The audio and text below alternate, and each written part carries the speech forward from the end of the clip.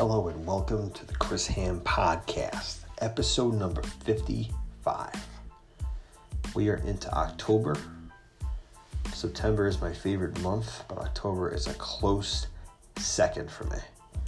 Now we have the NBA Finals, the MLB playoffs, and the NFL regular season existing simultaneously, which is fucking weird, but it's cool at the same time. We're coming up on 7 months of COVID in the mainstream of U.S. society and global, a little bit longer than that globally, obviously. And I'm recording this exactly a month removed from the 2020 presidential election. Now, in a moment that should give even the most staunch atheist a modicum of faith in God, the universe, a higher power, what have you, and specifically the concept of karma, Donald Trump, Melania Trump, Kellyanne Conway, Senator Rob Johnson, Trump's campaign advisor Hope Hicks, Chris Christie, all tested positive for COVID-19. And when did this happen, potentially? As these buffoons sat around maskless, announcing the passing of the late Ruth Bader Ginsburg and the intent to fill her open Supreme Court seat. Unbelievable. Karma is a bitch. Now, I have shared in previous episodes, I make it known in my trailer, I am in recovery. And for anybody who knows anything about addiction or compulsion recovery, the solution is rooted in spirituality. Now, if you want to share a bourbon in my backyard and genuinely want to learn about my experience in the wee hours of an evening, and not as a matter of gossip, I will indulge you. Eventually on my podcast, I will share more details here. But I digress. My point is that I'm a spiritual guy, and as a framework, I pray for those who I resent. Literally, many of you might know that this is a known concept and not some cliche. That it's not some trite shit. It actually has worked for me. If you hate somebody's guts, try it. Pray for them and watch what happens.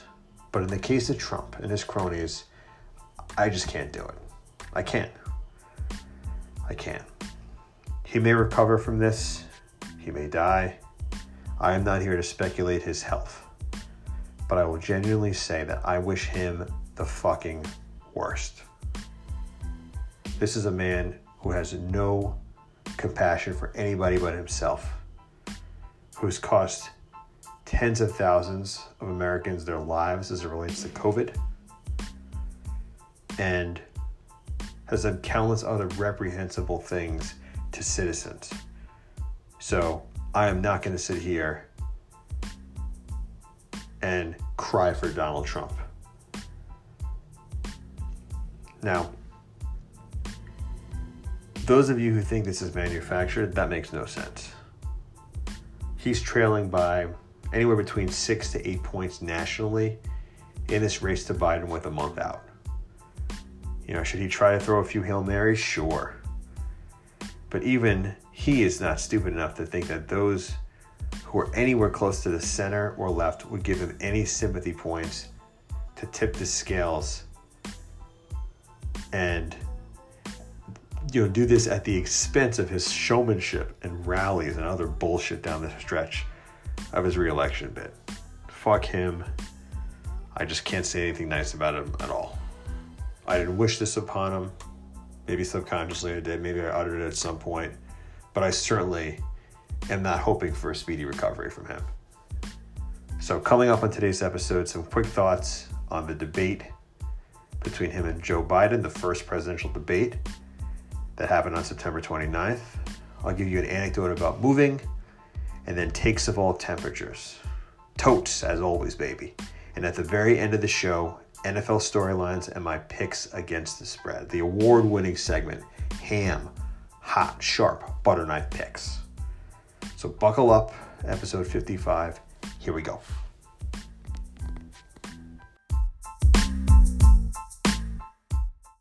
So by the time many of you hear this, the Mike Pence and Kamala Harris debate might have already happened. So I'll quickly run through this one. So a few thoughts on the debate here.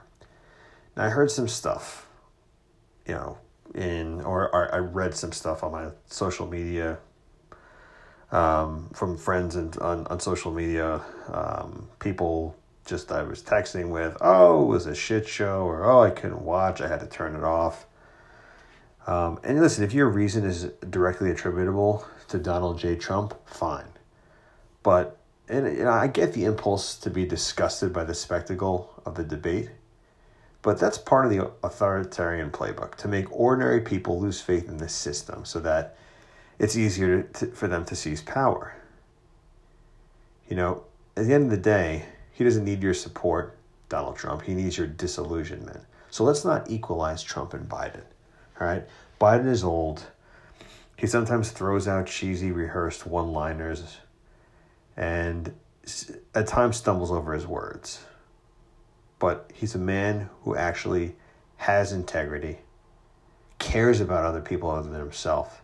And the alternative is Trump, who is a fucking narcissist, petulant sociopath. If two people are playing each other in basketball and one opponent is trying to win legitimately while the other is not respecting rules, pinching, scratching, biting, and shitting all over the floor, the game was a shit show attributable to one of the participants, not both.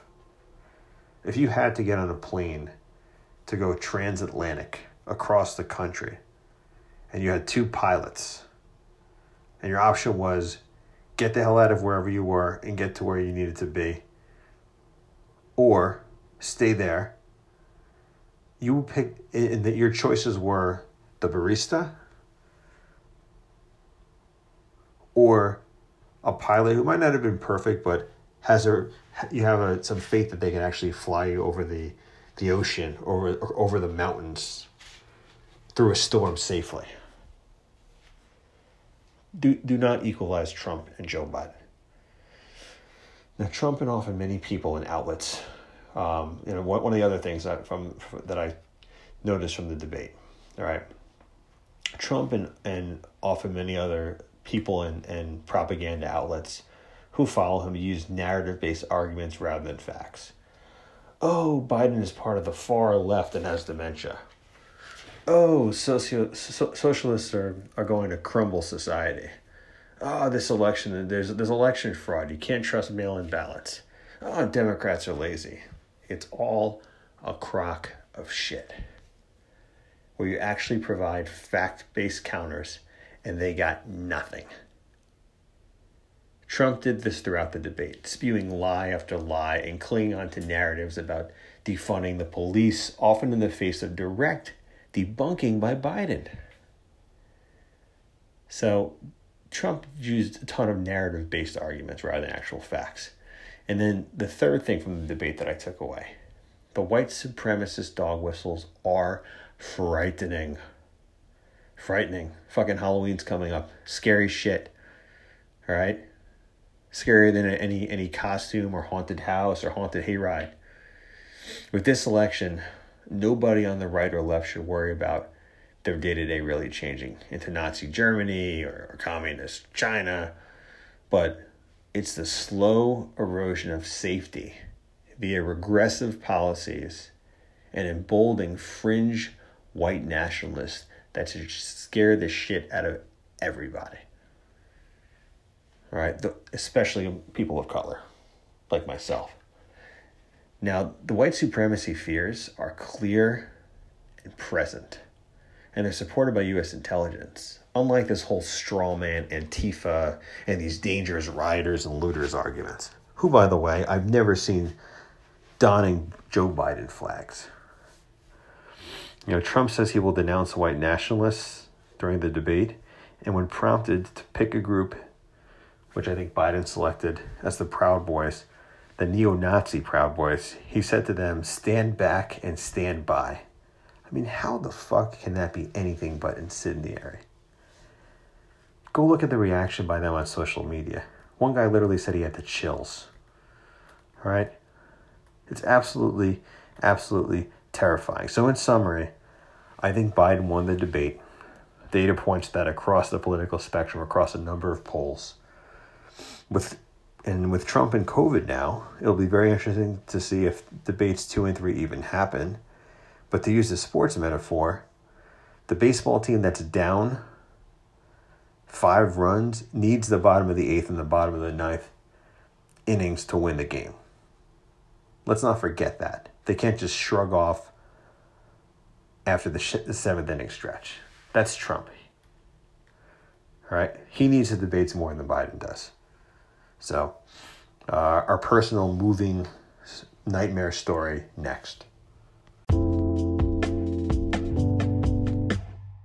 So, since the age of 17, nearly 18, when I moved out of my parents' house down to Emory University in Atlanta, I have personally moved into 18 different residences in a 22-year period. Now, my wife and I have been in a dozen different places since we started dating back in 2007, 13 and a half years ago. Now, as I stated a few episodes ago, we have closed on our first home in our dream town. We're really excited about it. It's a great community right on the water. It's a quaint town with progressive-minded people largely that fit our demographic. Now, our house is in a great neighborhood, but it's built in 1896 and is a bit of a fixer-upper for sure. It's one we're going to have to invest in over the years to get exactly how we want. However, right now, the reason why you might be like, why is he talking so low? Well, I'm recording this episode from our neighbor's 2-bedroom cottage with Jen asleep and Eloise and Emmy asleep. Since we botched the timing of transitioning out of our place and underestimated the construction footprint and timing to live comfortably. So I'm literally in like the area, an entranceway between the front door of their cottage and I guess it's like a mudroom type area. So the Chris Ham podcast is portable, can be adaptable. All right, that's the bottom line here. But I'm crossing my fingers that by next week, when I record my ham hot butter knife picks against the spread for week 5, it will be from the comfort of our home. Now, before I bitch about our awful, reprehensible moving experience, I want to highlight a few key thoughts on home buying and renovations. Now, for those of you who don't own a home yet, I didn't realize this, Jen didn't realize this either. You really don't breathe until you actually close and get your keys. Accepted offer, in contract, a successful appraisal, and mortgage approval are just little wins and milestones along the way. I mean, the whole experience, Jen and I have both said, is like pregnancy, down to the way that you share it with people. It's sort of like the barbell effect, where you tell early on. You tell your most inner circle of people in your life, given the intimate relationships, friends, family, whatnot. Only close friends, really only close family. But also the random bank teller or barista person you're sitting with in a waiting room might hear as well. It's very similar to the home buying process, where there's minimal embarrassment if the whole thing blows up. So it's kind of a barbell effect. That's number 1. Number 2, our contractor is fantastic, but take what your original quote is and tack on 20% more. It's just the nature of the beast. And as far as time goes, you could tack that on the same way as well. If he tells you it's going to take 2 weeks, tack on a few extra days. Now, the third thing, 1 or 2 of the guys under our contractor and his guys, his crew, in general are great.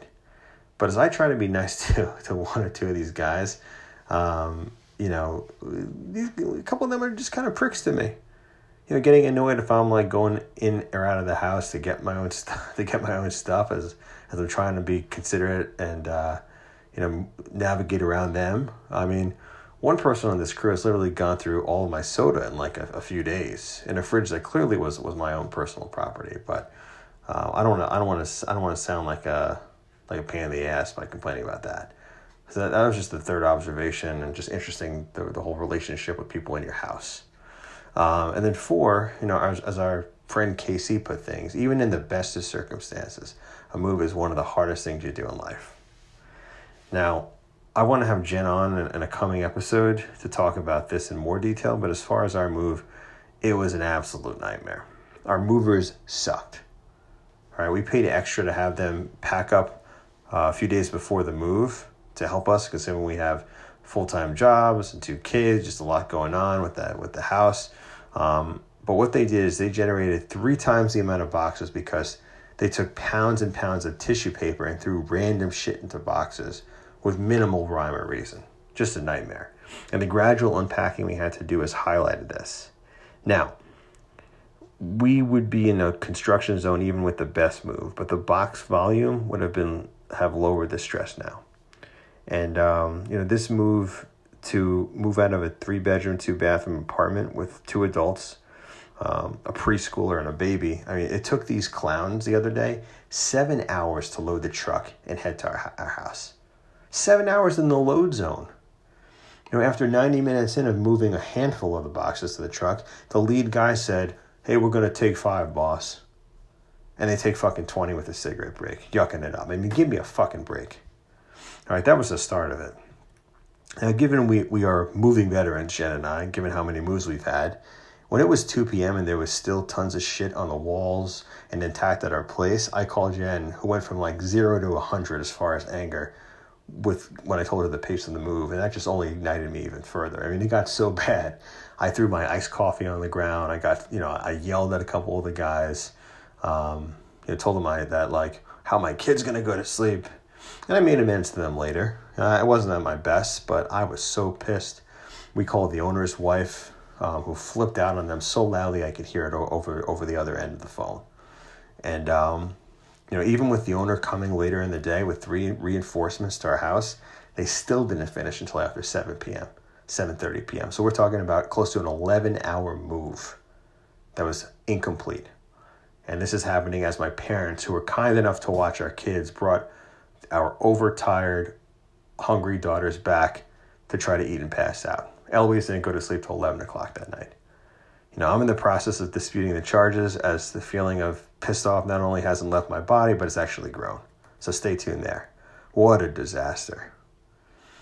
But as far as new houses go, I mean, a week or so in, it seems like we hit the jackpot with neighbors. The ones who were kind enough to offer their guest house to us to stay while we're under construction. Even the neighbors on the other side already got us a care package, a little bit older than us, kids that are kind of tween to teenage, really nice people, cool people, and then just a whole host of young families down the block we've already had an opportunity to meet. So really grateful overall. I don't want this terrible move to overshadow that. So takes of all temperatures next. Tote number 1. Westchester Pizza is superior to Long Island pizza. Listen, I know people from the Northeast and New York say pizza and bagels are much better than other parts of the country, and by and large, that's true. Wherever you are, any borough, any surrounding county in New York, New Jersey, Connecticut, just has great pizza and bagels. But I think as far as when you're comparing Westchester, where I live now, and to Long Island, where I grew up, bagels are a draw, even with a slight edge going to Long Island. But pizza is superior here in Westchester. I mean, Long Island in general is just filled with these solid New York kind of corner pie shops, which have, place in a good pizza region, but they really lack the culinary creativity of Westchester and Southern Connecticut for that matter, by failing to offer things like different crusts, unique sauces as far as like the flavor of the tomato sauce, topping tweaks, or things like hot oil on pizza. So my tote number 1 is Westchester Pizza is superior to Long Island pizza. Tote number 2. So I've given my wife Jen crap for this before, but she often, I think this comes from her family, doesn't put spoons in a standard, doesn't put knives in a standard place setting. There's literally like probably a quarter to half of the meals that she's preparing and setting at the table, where she just throws in a fork. Listen, if I'm having gnocchi, that's all I guess all I need is a fork or mac and cheese, but every other meal, I need a knife, man. I don't know. I just need it. And she's gonna get mad at me for saying this, but I don't know. Am I like in the minority here? I think you need fork, knife with every single table setting. A spoon, depending if you have soup or something that calls for it. But you need a fork and a knife every time. Tote number 3. You got to put last names in phone contacts when you're adding them. It sounds like I'm picking on Jen. What she does, she'll just add people by their first name. And when you have somebody who has a common first name, she'll think somebody else is texting her, but it's the wrong person. Or she'll go to text somebody and be confused which number it is. Why have the mystery? When you have an iPhone, you could put in first name, you could put in last name, you could put in company, notes, whatever you need to be able to identify that person. So you got to put last names in when you're adding phones to your phone book. You know, if it's like a Mike or a Brian or a Christine, like there's more than one you're going to meet, unless it's a very unique name, or if it's somebody in your immediate family or close group of friends, you don't have to put the full name. But even then, I find myself, I'd say 95% of my phone contacts, first and last name. Tote number 4. There's very few douchey driving moves than if somebody is facing you in traffic and there's no left turn arrow and they make a left turn in front of your car as the lead car. It's just such a douche, selfish, entitled move that you can't wait for cars to pass for the next yellow cycle, which is probably going to be an extra 45 to 75 seconds to make the left turn. It just shows, I always say this before, driving is such a glimpse into somebody's character, their flaws, their shortcomings, their positive qualities. It all comes out in driving. And it's a douche move if you're making a left turn in front of another car without an arrow before that car and the other cars pass. Tote number 5. When parents hit 60, they do weird shit in the name of good intentions. So I mentioned before my parents are involved with this whole census thing. I think I did. But one of the things that they're doing, I mean, they've been volunteering for the census. It's a very admirable thing. I mentioned their Zoom calls that they have. But as far as the census goes, one of the things that they have to do is called, I think, enumerate homeless people. Is there a more ridiculous task out there than that? I mean, they literally have to go to woods and bridges for people that don't live in homes to count them for the census. I mean, wow, just bad shit to me. And there's all these different like backup things that they have to call police departments potentially. I mean, you're dealing with not necessarily the, I hate, and apparently they say you have to call them people that are experiencing homelessness rather than homeless people or bums, as people would call them in a less kind manner. But I mean, just if I'm doing this in 30 years, man, please, just somebody, I hope one of my kids just talks me out of it. Admirable, but come on.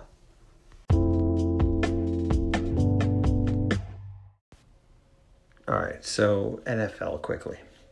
So I think there's a few big storylines going into week 4 of the NFL. So the first thing is COVID. We now had Cam Newton test positive. That game's being suspended against the Chiefs, so the Patriots and Chiefs will not be playing. And then several Tennessee Titan players tested positive, so they will not be playing the Pittsburgh Steelers. So COVID has had, it took almost a month, but COVID has now had an effect on the NFL season.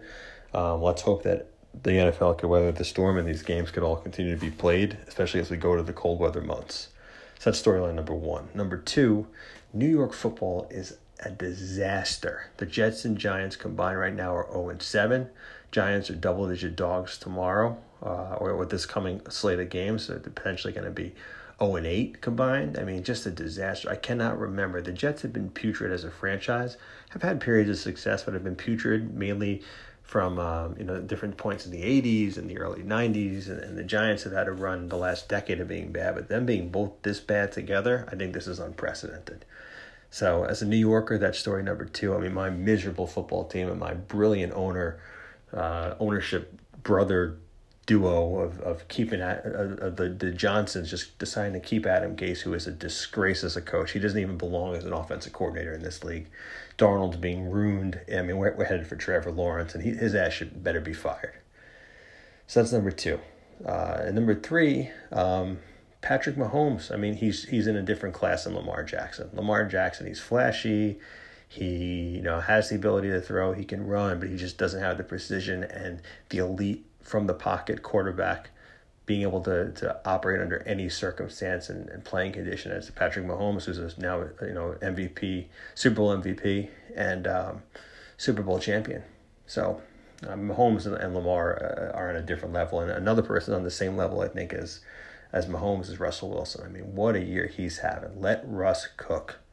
Never gets the credit he deserves. I don't know if it could be he's a quarterback of color, if it's his height, being around the same height as me, 5'10" and a half, 5'10" and 3/4. I mean, the fact that he is puts up the numbers that he doesn't throw interceptions, gets his team to the playoffs every year, and like it seems that all these pundits just pick the Seahawks to be like 500, below 500. I mean, Russell Wilson hasn't had a losing record since he's been in the league. So pretty incredible stuff, Russell Wilson. So coming up next, the ham hot butter knife picks. I didn't record last week, but you saw I posted on Twitter. I went 1-2. So I went 2-1, 1-2, 1-2. So I'm 4-5 now on the season. Not great, not awful. I still have plenty of time to pick it up. Lost last week with Houston at Pittsburgh. Houston was winning most of the game. Got crushed with Denver hosting Tampa Bay, and I won with Minnesota, who was covering and winning most of the game against Tennessee, and they lost, but they still covered. So 1-2 last week. So without further ado, week 4 ham hot butter knife picks. Here we go. Okay, let's go to Tampa Bay, where the LA Chargers are getting a touchdown against the very popular Brady-led Tampa Bay Buccaneers.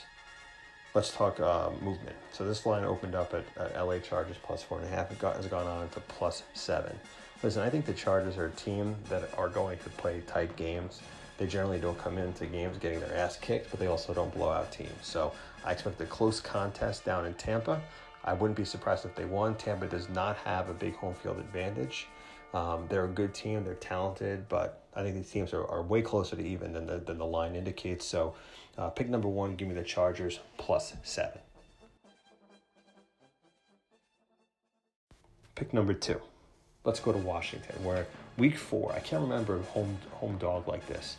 The Washington football team is getting 14 hosting the Baltimore Ravens. Now listen, I know the Ravens are one of the best teams, and Washington, at least last year, was one of the worst teams in the league. But Washington, I know Haskins is not great. Ron Rivera, that was a hell of a coach. The roster is solid. They had a bad showing the last couple weeks after upsetting the Eagles in week 1. I do expect them to keep this game close. I do not think they're going to go and beat the Ravens. I know there's no crowd, but they are at home. There's not a lot of travel for either team here. But plus 14 is just ridiculous. So I like Washington here, plus 14, hosting the Baltimore Ravens. Pick number 2. Finally, let's go out to San Francisco, where the San Francisco 49ers are getting over a touchdown, or are giving over a touchdown against the Philadelphia Eagles. Listen, I know the Eagles are winless. They're 0-2-1. They had that terrible tie last week. Wentz has been awful. But this is too good of a team, too well coached of a team to be getting this many points, which at San Francisco. San Francisco, again, a very solid team, but I don't even know if they're one of the top 2 or even 3 teams in the division this year. I mean, that's a very competitive division. So the Eagles, again, I know have been down. I expect they're going to be playing desperate. They're going to want their first win. They're not going to want to be winless as we continue to move through October. So I like the Philadelphia Eagles plus 7.5 to at least cover, if not win the game outright at the San Francisco 49ers.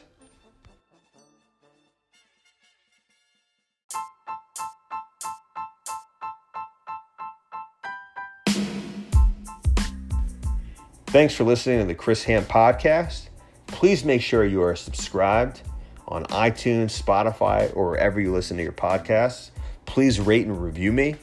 And finally, please follow me on Twitter at Chris N. Ham. Your support and feedback are incredibly valuable. Tell your friends, family, colleagues, spread the word. Take it easy, friends.